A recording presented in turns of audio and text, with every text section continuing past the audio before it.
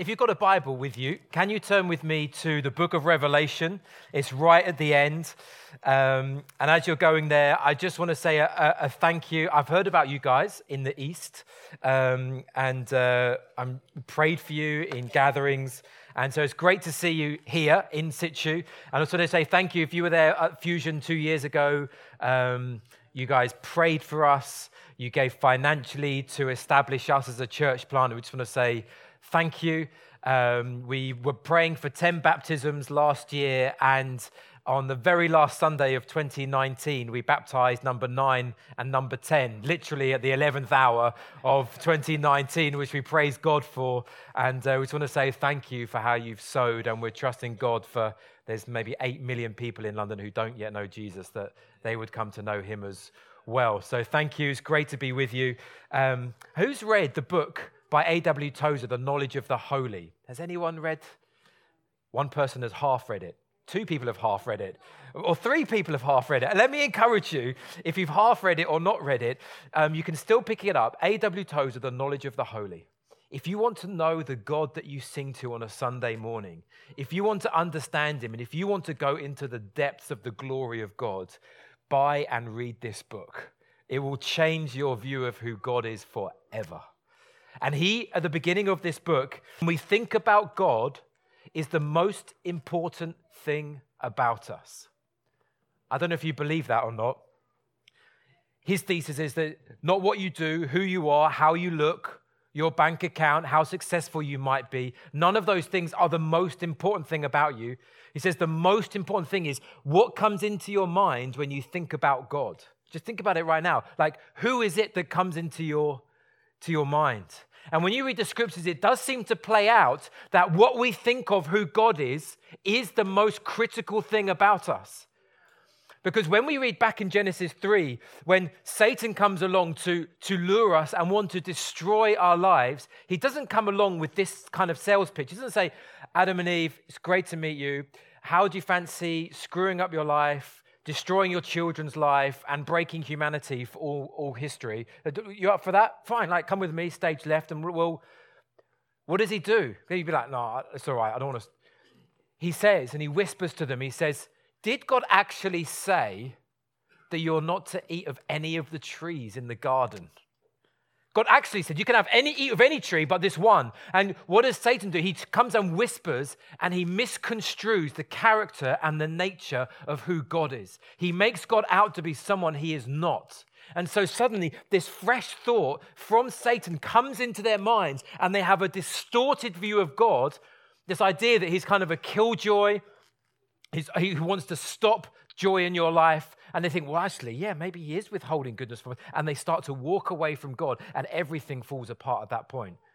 Some of you might think that now. You might not be a Christian here today, and you might be thinking like your understanding of God is this kind of like stern, killjoy. There's all these fun things in life, but you're not actually allowed to do that because you've got to be in church on a Sunday morning, and you've got to be moral, and you've got to be a good person. And this is what you have a distorted understanding of the nature of who God is.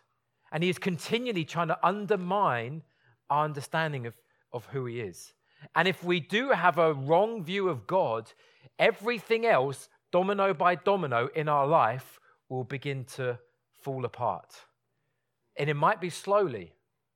And so what we need to do is continually come with a fresh vision of who Jesus Christ himself actually is. Time and again, if we want to be on mission, following Jesus faithfully, what we need more than a pat on the back and a way to go is a vision of Jesus, to see him. When Jesus took his disciples and said, you come follow me, you be my disciple, I'm going to train you in the ways of the kingdom, and then I'm going to commission you to go out. When the disciples first got called, Jesus, he was a celebrity of his day, loved and hated at the same time, but he was like, and they had this idea that when they were following Jesus, they were kind of going on this upward career path into political power and position. They kind of had this idea that now we're with Jesus, he's going to be establishing his kingdom over Israel again. We're with him. He's going to be, I'm sure he's got titles for us in his mind. He's already thinking about the kind of leather we're going to have on our seats and the positions of power. And they thought they were on this upward trajectory towards comfort, prestige. And Jesus, like 18 months into his discipleship program, says, okay, by the way, I'm going to be crucified soon. And if you want to follow me, you need to take up your cross and follow me as well. And you've got to understand, in the disciples' mind, they're like, no. We're going for like political ascendancy here, and you're now talking about dying on a cross. And you can understand the kind of uncertainty about their future.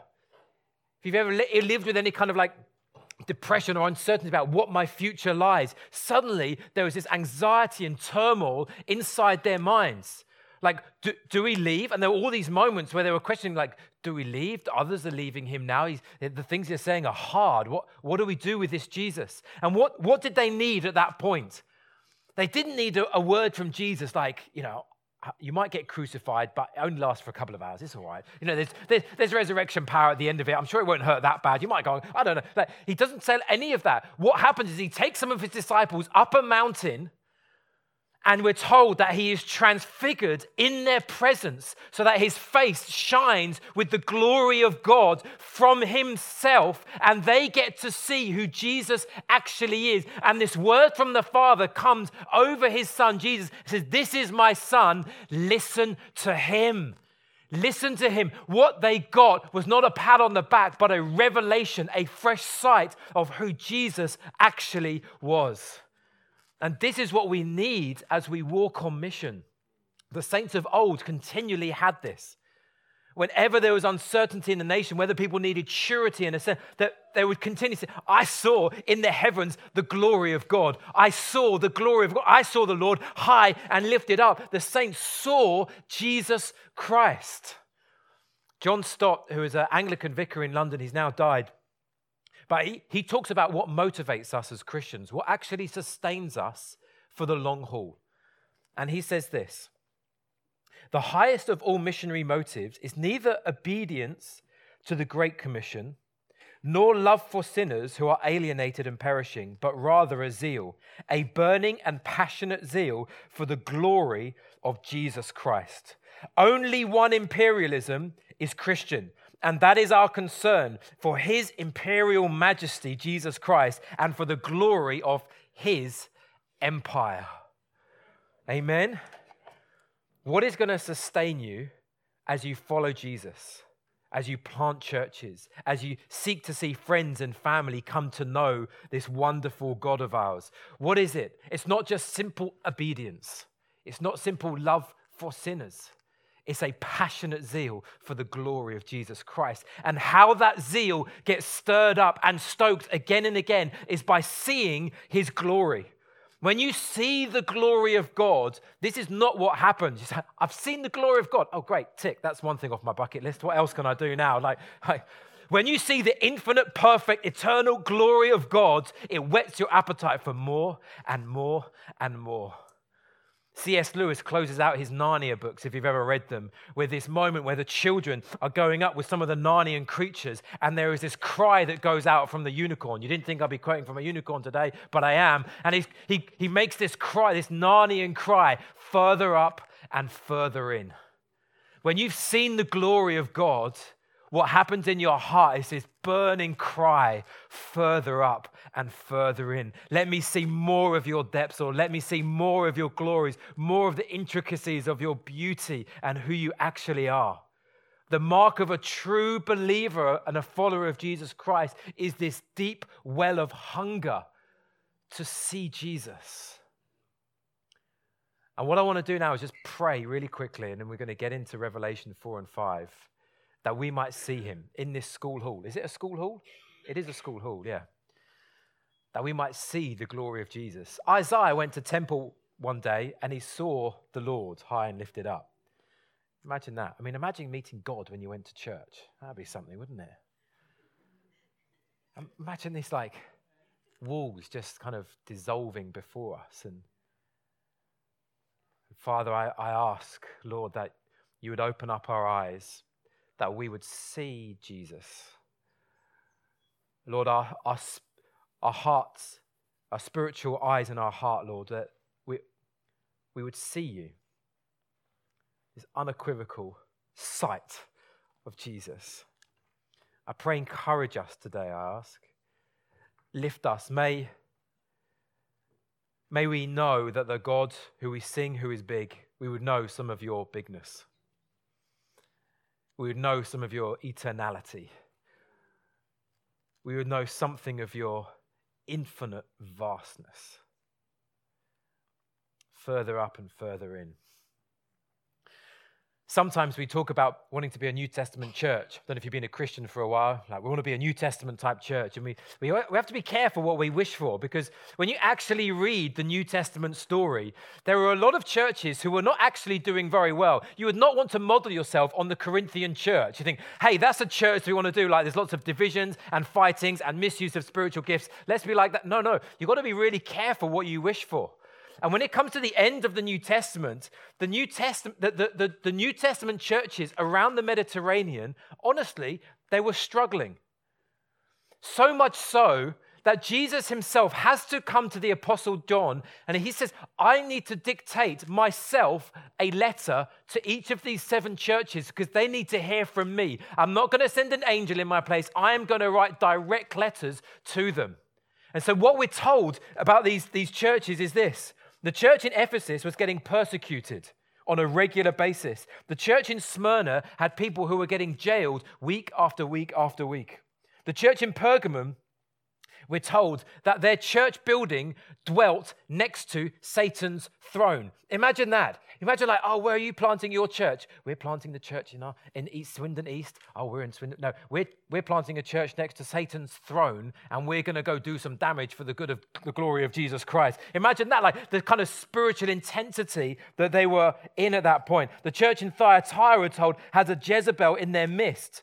The church in Sardis, we're told, were soiling their garments. That's a sermon for another day. The church in Philadelphia, we're told, was small, struggling to gain momentum, struggling to gain traction. If you've been in a church plant, we're church planting right now. We know what this feels like. Say, Lord, come on, every Sunday matters. Amen. And they're in this position. The church in Laodicea, they were struggling with people who are coming every week, but were just lukewarm. And John himself was in Patmos, in jail, struggling with no hope that he would ever be free to go and travel and serve and strengthen the churches again. So we get this moment, and what does the church need in this moment? They don't need a pat on the back and like a leadership seminar to try and find the hero inside yourself and you can do it. What they need is a revelation of who Jesus is. And this is what we get in Revelation chapter 4, because we're told that John, after having these 7, imagine what a depressing job. You've just written down these 7 letters. You're like slowly getting ground down at the end, I give up. What is all this for? It feels like everything's kind of fraying and falling apart. And yet we get Revelation chapter 4, where the hallelujah should start. He says, after this, I looked and behold. Whenever you see that word behold, it's not just like a religious, stop. It's like open your eyes, see something. It's such a common word in the Bible. The Bible is continually asking us, behold something in the heavenly realm. Look to the things beyond what you can see with your physical eyes. Behold, a door standing in heaven. And the first voice which I had heard speaking to me like a trumpet said, come up here and I will show you what must take place after this. I need to show you something, John. You need to see something with your eyes. And he says, at once I was in the spirit and behold. He saw something in the heavenly realm. And the first thing that he saw was this, a throne. It's interesting when the saints see into the heavenly realms, time and time again, the thing that they see first, the thing that fills their gaze is this throne. It's been there for generations and generations, and it is still there to this day, and it is going to be the throne to which we all bow one day. We're told in the past that Satan himself had to come to this throne to give an account of what he was doing with his time to this throne. Saints would see this throne today in existence, more concrete and more real than the physical chair that you are sat on right now, is a throne, and it is in heaven, and it displays and symbolizes who has the governing rights in Swindon. And the governing rights belong to Jesus Christ. Amen. All authority in heaven and on earth belong to the one who sits on this throne. We rail against this throne. And there are powers at play in our world that seem so powerful and forceful. You read more and more about these trillion-dollar companies that don't just have influence in their industries, but politics and world politics and things that are going on in banks and committees. And you think there are some powerful things at play in our nation and nations. And yet every single authority and power bows ultimately to this throne. Psalm 2, the psalmist kind of thinking like these, why do the nations rage? He's like, why do they do it? Like, why do you throw your fist against this almighty throne? Why do the peoples plot in vain? Why do the kings set themselves and the rulers take counsel together against the Lord and his anointed? And they keep saying, let us burst their bonds apart. Let us tear their cords away from us. And the Lord, he sits in heaven and he laughs in derision because he says, I have already set my son on the throne in Zion. Amen. And one day we're going to bow before this throne. And at that point, when we're standing before this throne, every single one of us in this room, if you're not a Christian here, it's great to have you at church. You might think, I'm a crazy guy, I don't know.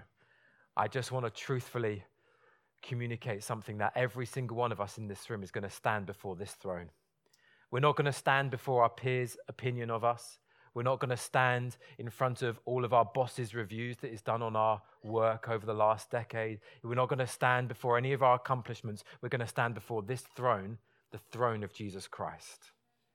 And if we believe this, that in heaven there is a throne that belongs to Jesus Christ, that is in existence today, more real than the stuff we can see now. If we believe this, wouldn't it make sense as followers of Jesus to live as though this is the only opinion that matters?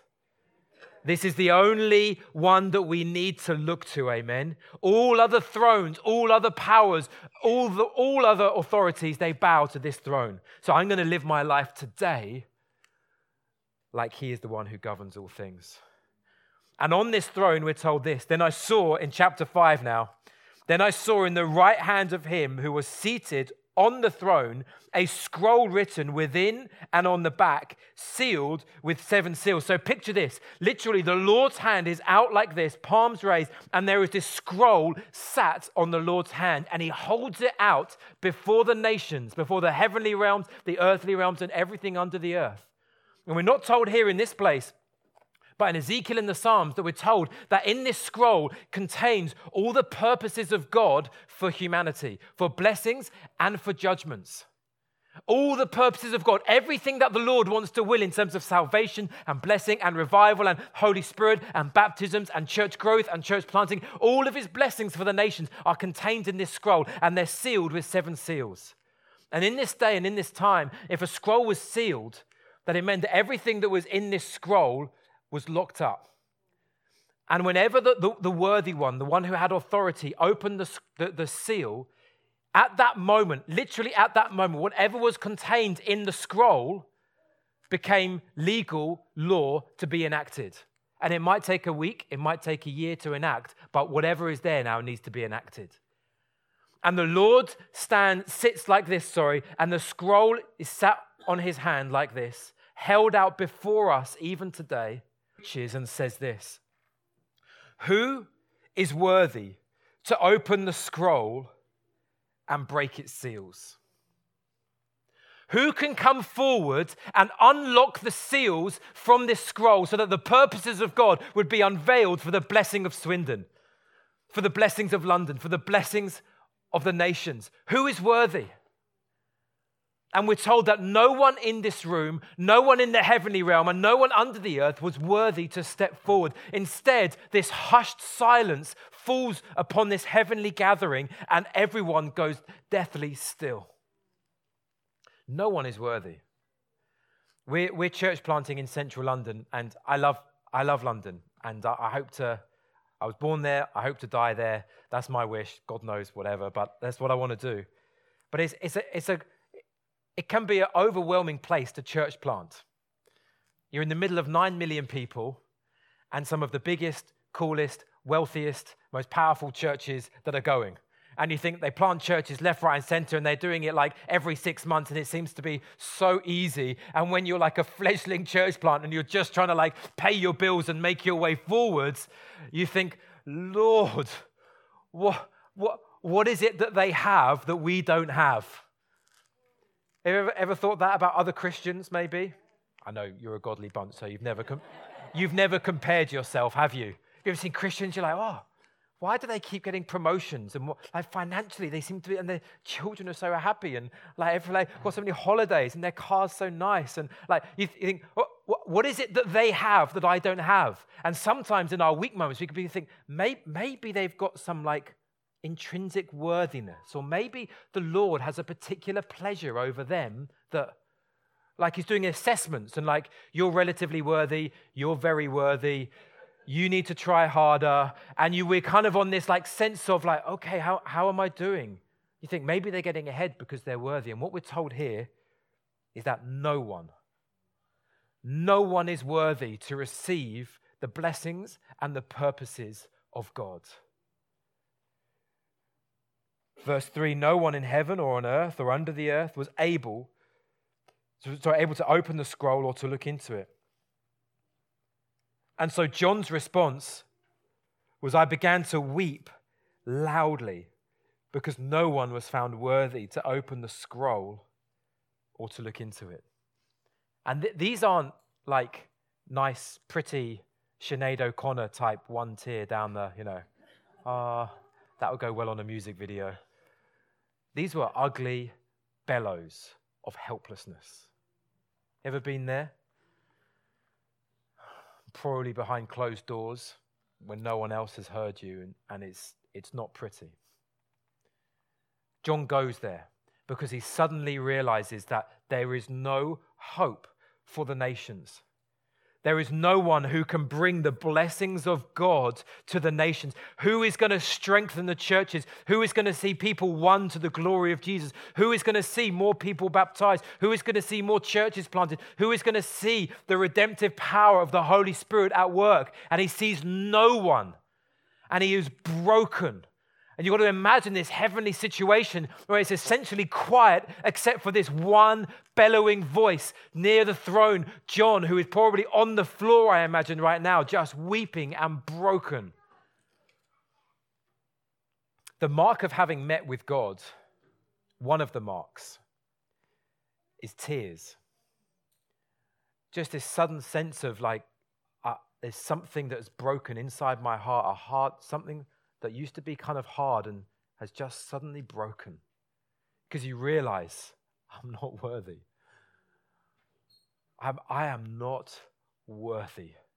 All I have is in God, and it breaks you.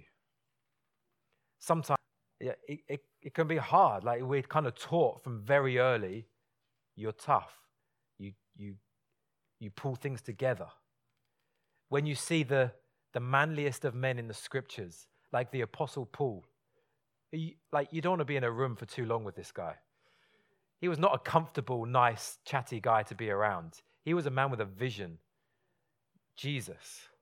These are men who wept for the sake of the glory of God. And then what we're told is this.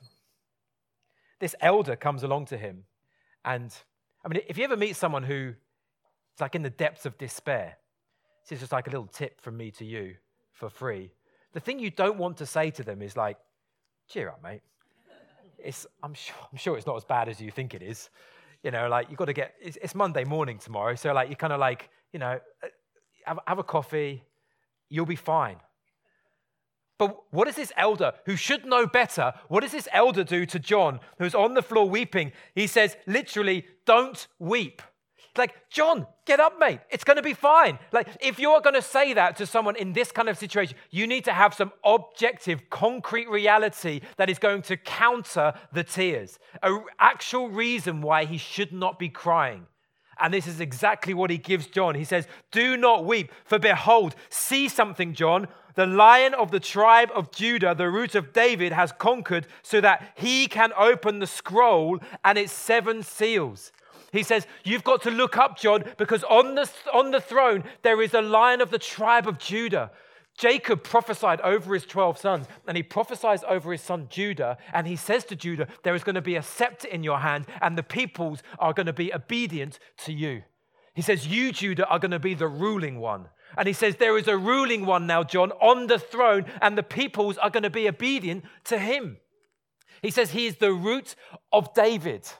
If you know King David from the Old Testament, like he was what you might call a winner in life. Like he had a lot going for him. He had the looks.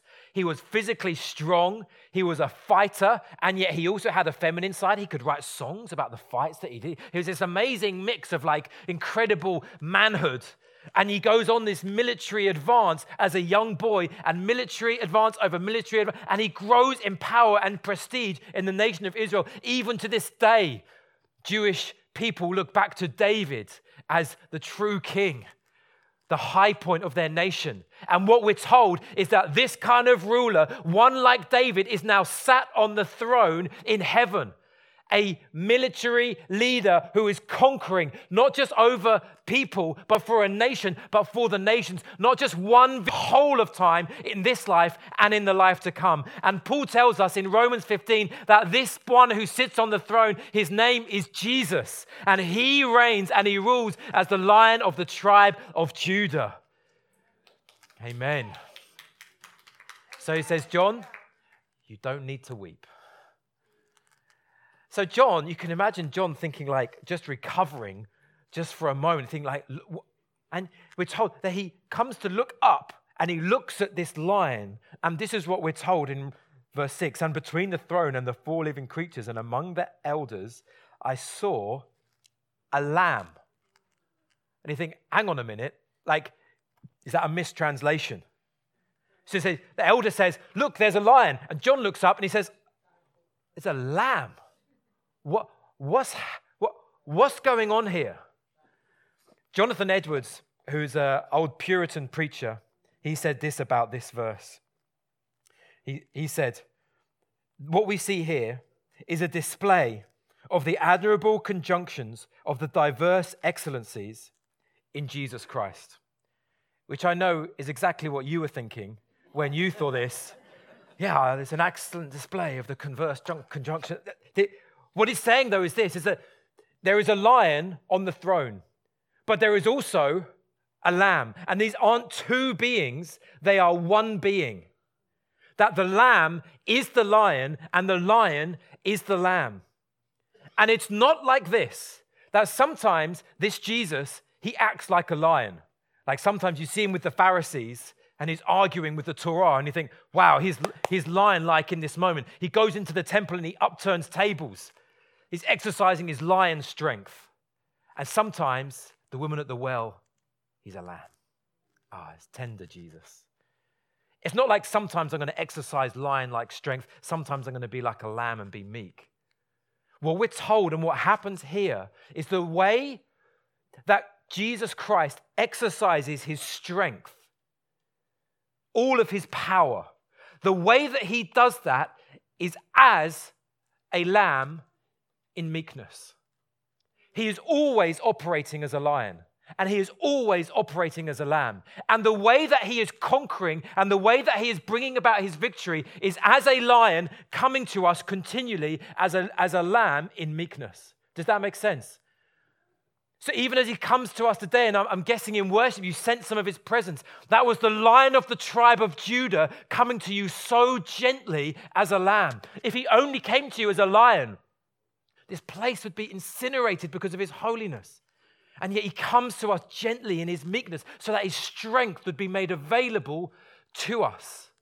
And this is what we find out here. He says, he carries on because he sees this lamb standing as though it had been slain.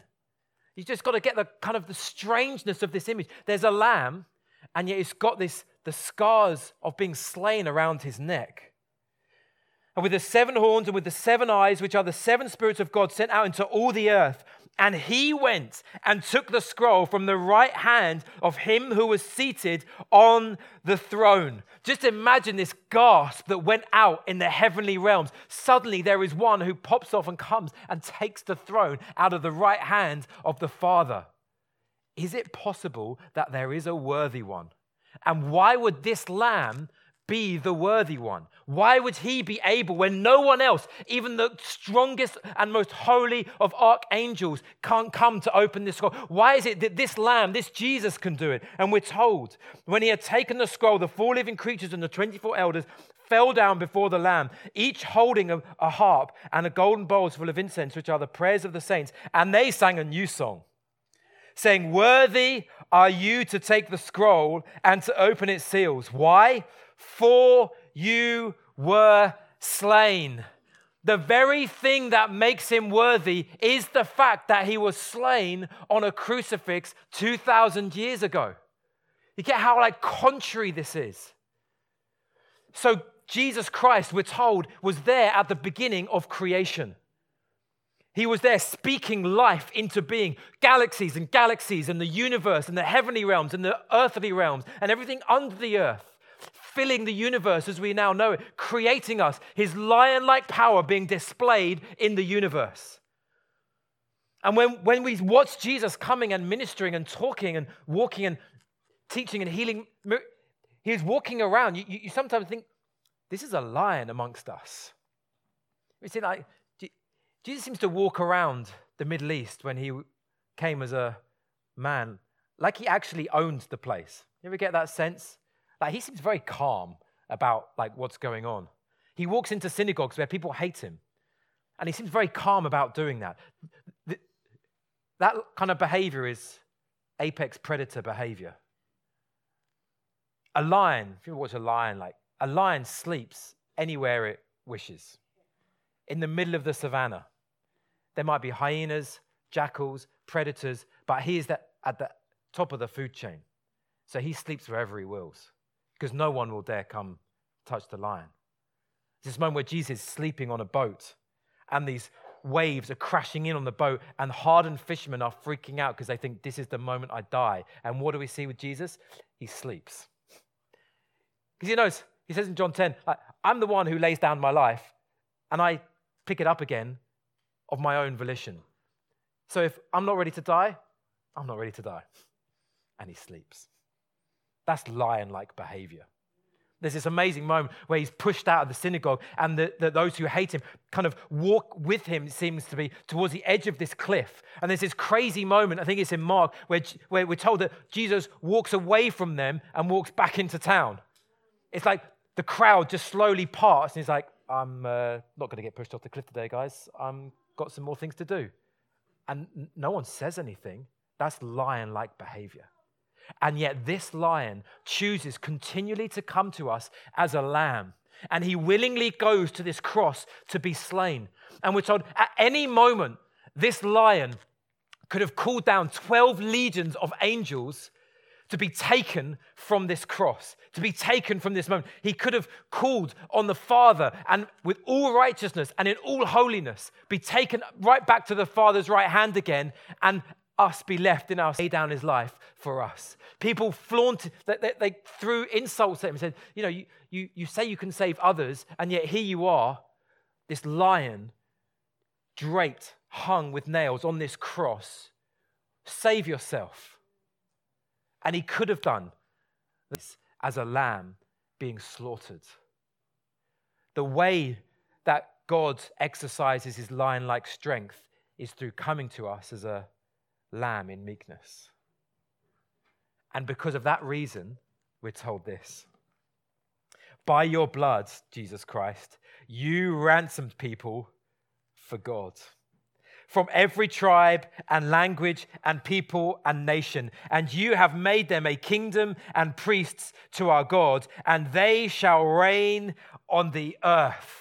So you have been ransomed by this very act of lamb-like meekness. And notice the tense here. He says, you have ransomed people for God. He's saying this isn't like when Jesus died. It wasn't like Jesus Christ died in this kind of wishful hope that people would see such a display of love and generosity, and I would even die for you. And like he's hoping that our hearts would be melted and would feel lovely towards Jesus and maybe a bit sorry for him. Like, yeah, we'll bolster your support and we're sorry that were misunderstood. He dies to objectively ransom men and women for God. Sinners who will become saints. Men and women who will become priests in the kingdom of God. Men and women who will be establishing the kingdom of God on the face of the earth to this day. He buys people to himself through this death, that he objectively takes Satan, sin, and death on himself in this cross, and in his body he dies with all of its power and is raised back to life as a lamb.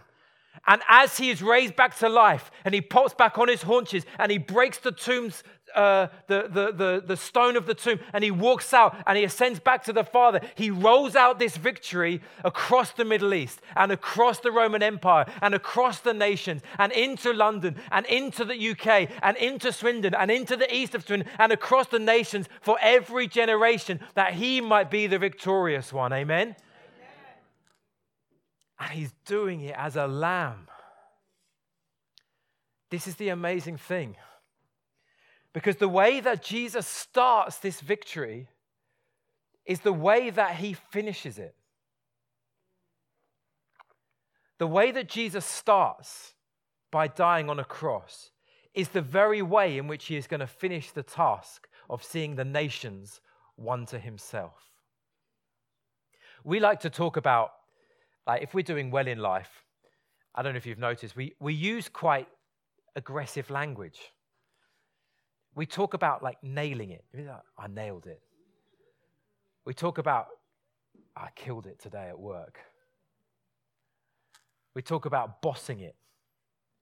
We talk about dominating. I mean, it's aggressive language. And the way that Jesus talks about the kingdom of God coming to earth is like this. He says, "Blessed are the meek, for they shall inherit the earth."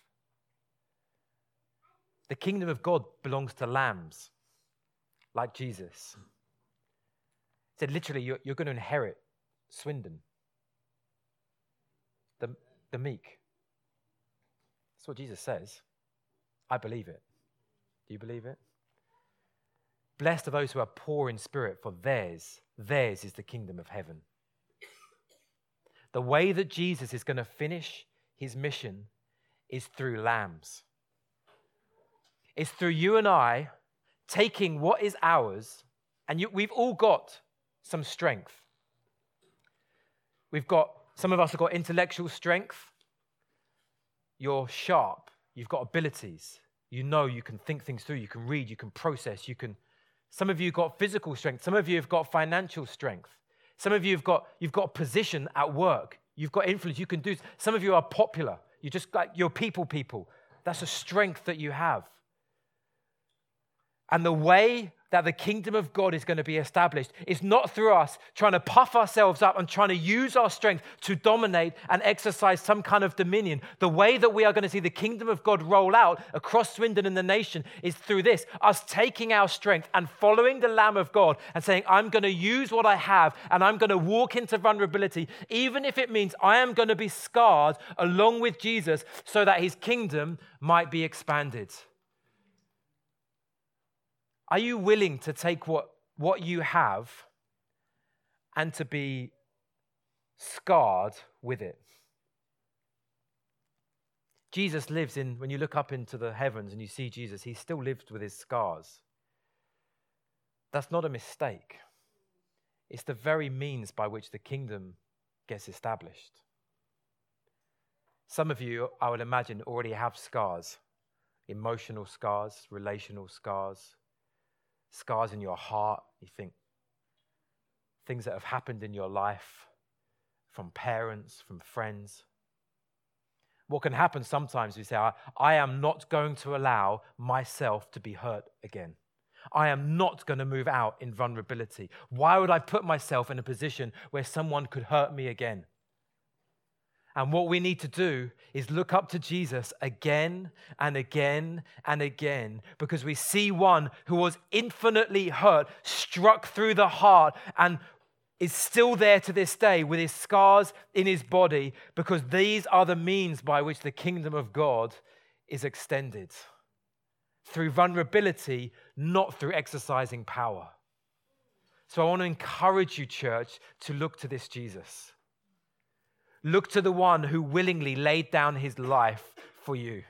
The one who willingly said, I am going to be scarred for life, in eternal life, for your soul. And as you do that, a renewed vision, there will be a renewed passion for the glory of God, and a willingness to walk into vulnerability. And this is the confidence that we have that the victory has already been won. And maybe if I can invite the band back up, I just want to close by reading these last few verses.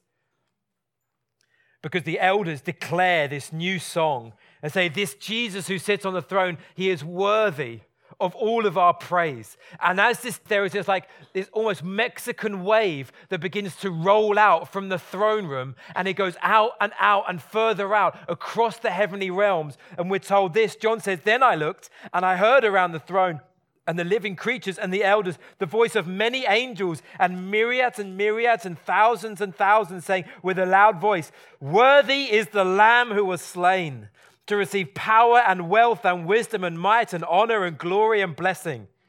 It says, and then I heard every creature in heaven and on earth, and even those sits on the throne and to the Lamb, be blessing and honor and glory and might forever and ever. And the four living creatures says, amen. And the elders fell down and worshipped.